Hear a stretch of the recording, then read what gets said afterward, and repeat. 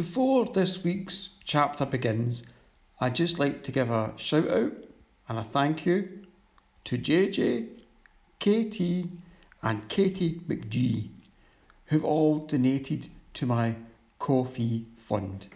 If you're enjoying the Marcus story, please feel free to add a coffee donation. Check out ko-fi.com/Rab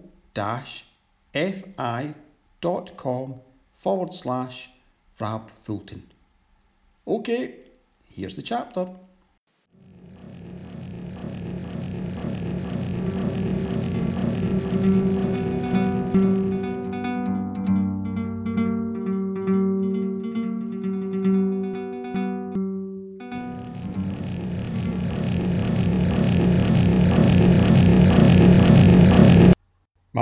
Marcus controls the power and wealth of a vast military and religious empire.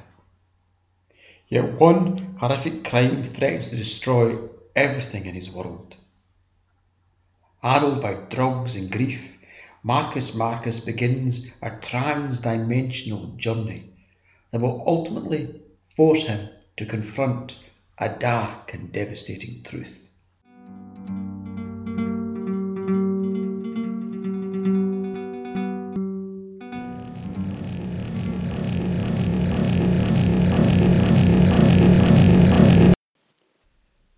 Chapter 33. The Blood-Spattered Stave. I was floating in blackness, without fear or care, my thoughts as uninvolved as an embryo enclosed in the dark wonder of the womb. Then I saw 2 pinpricks of light that expanded into great fiery globes. The twin stars Fianna and Tiine. I floated before them, dimly aware of my own minuteness. Then the stars began to talk, their words blasting into me with all the power and volume of a solar storm. I was thrown backwards with such ferocity that Fianna and Tiine quickly shrank away from me, turning into the merest blazing dots before vanishing completely. I was in blackness again, but for a moment I could still hear the faint sound of the stars' blethers. Strangely enough, each star's voice was familiar to me. On the cusp of non-thinking non-beingness, I realised one of the stars had spoken with Ifdek's voice, the other with Talav's.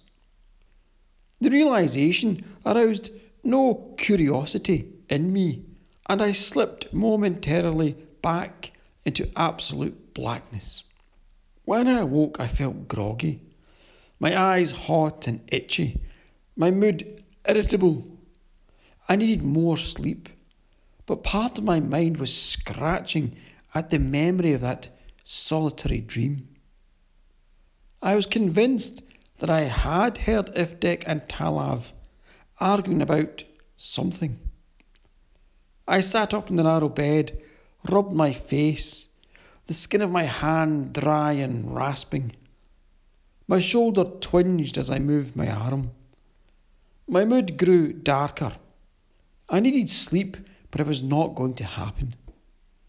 The bickering of my vizier and the commander of the Sagen Wolfcraft wee scunner had shredded my slumber. I heaved my aching body off the narrow bed, looked up the length of the narrow room. Beyond the bed was Talav's cramped and dimly lit living area. I walked groggily into this space, running my hand along the wall, failing to find a light switch. I want more fucking light, I growled, and lo, there was light. Light enough to make my eyes water. Dimmer, I said, and the voice-activated control mechanism duly dulled the glare. Stop, I declared, when the light was just about fine for me. Curiosity was now vying with irritation. I noticed a small alcove in the wall to my right. Inside was a portrait of the Queen of the Universe, her hair embossed with rare jewels and precious stones.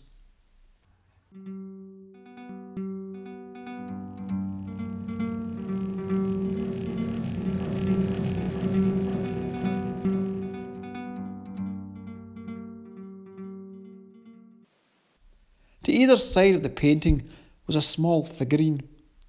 One I knew to be Space, the Queen's wayward consort. The other was a female deity I did not immediately recognise.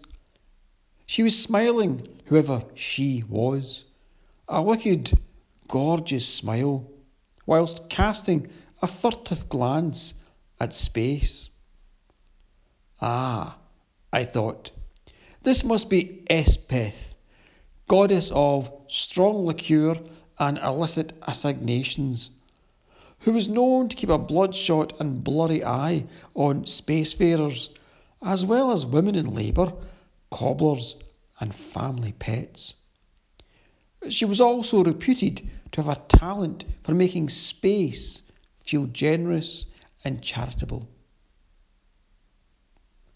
On the floor immediately below the alcove lay a large wooden stave. It was about 5 feet long. The dark wood tapered from one end that it was as broad and knobbly as a fat fist, to the other, which is only the width of 2 fingers. I knelt, my hips creaking with pain, and picked the stave up. The wood, already dark with age, had darker, almost black splotches at the thick end. One of the dark splotches had a pale fleck stuck to it. "Stars!" I hissed in horror as an image flashed before me. Talav, swinging the stave like a club. Blood and skin spattering, a body curled up and whimpering. With a shudder of revulsion, I dropped the stave. Just as quickly, I mumbled an apology to the goddess Elspeth. I had no doubt the stave had been used on the augur Bramlint. How else was a curse to be cracked except by breaking the body of the curser? And that the beating had been dedicated to the goddess best able to mitigate the curse's power. The stave had then been given an offering to the small shrine in Talav's room, placed carefully before the divinities, only to have my clumsy hands touch, fumble and drop it. Fearing divine censure, I bent again to straighten up the long blood-stained piece of wood.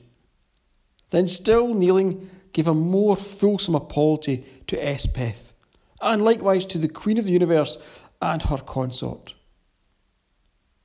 Having finished praying and pleading my case to the divinities, I made my way over to a small sofa and sat down.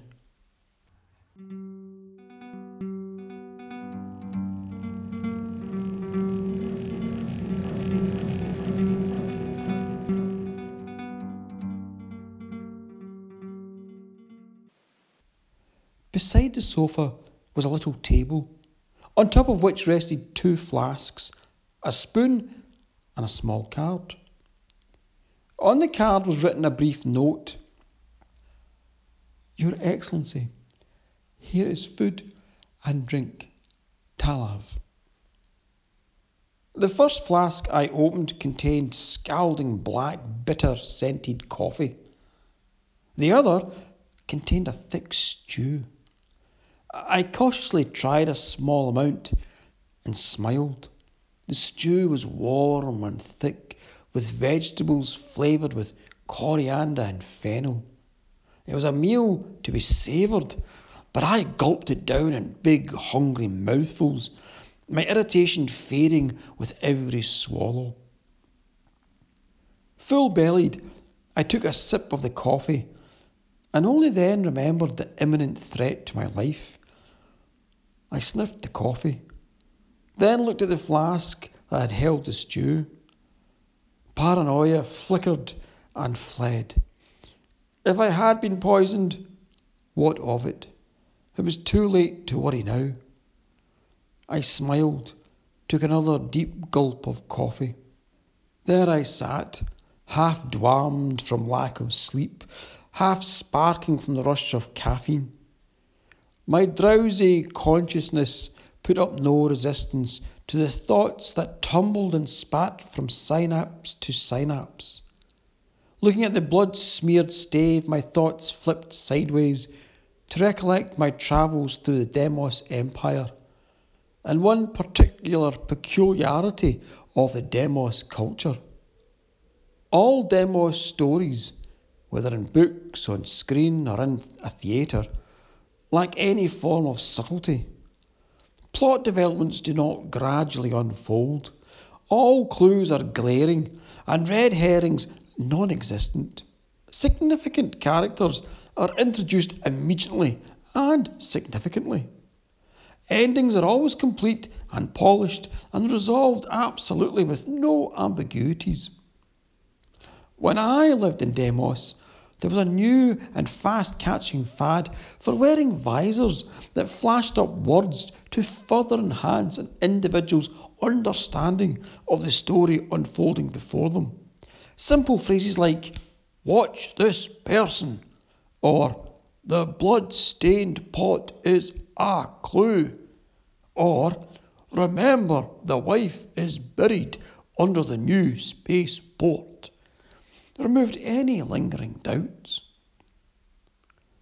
Then recollection and vision momentarily meshed as, snapping back to wakefulness, I for a moment saw words flashing garish neon green and yellow before me. "The stave is very important."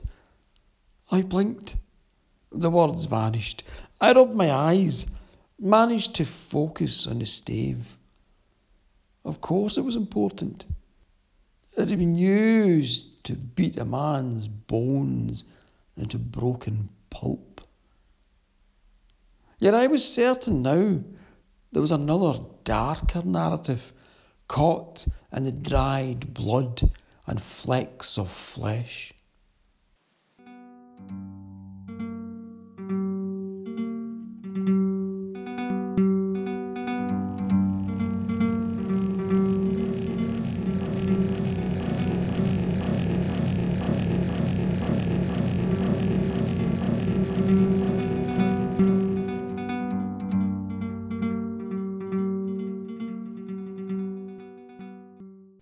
Thanks for listening to this latest chapter of Marcus Marcus and the Hurting Heart. Stay tuned for future chapters and mind tell your friends and relations and ancient enemies about the podcast. If you want to know more about my work, you can follow me on rapfultonstories.weebly.com. My Instagram is at Celtic Tales Galway, and my Twitter is at HaveringRap.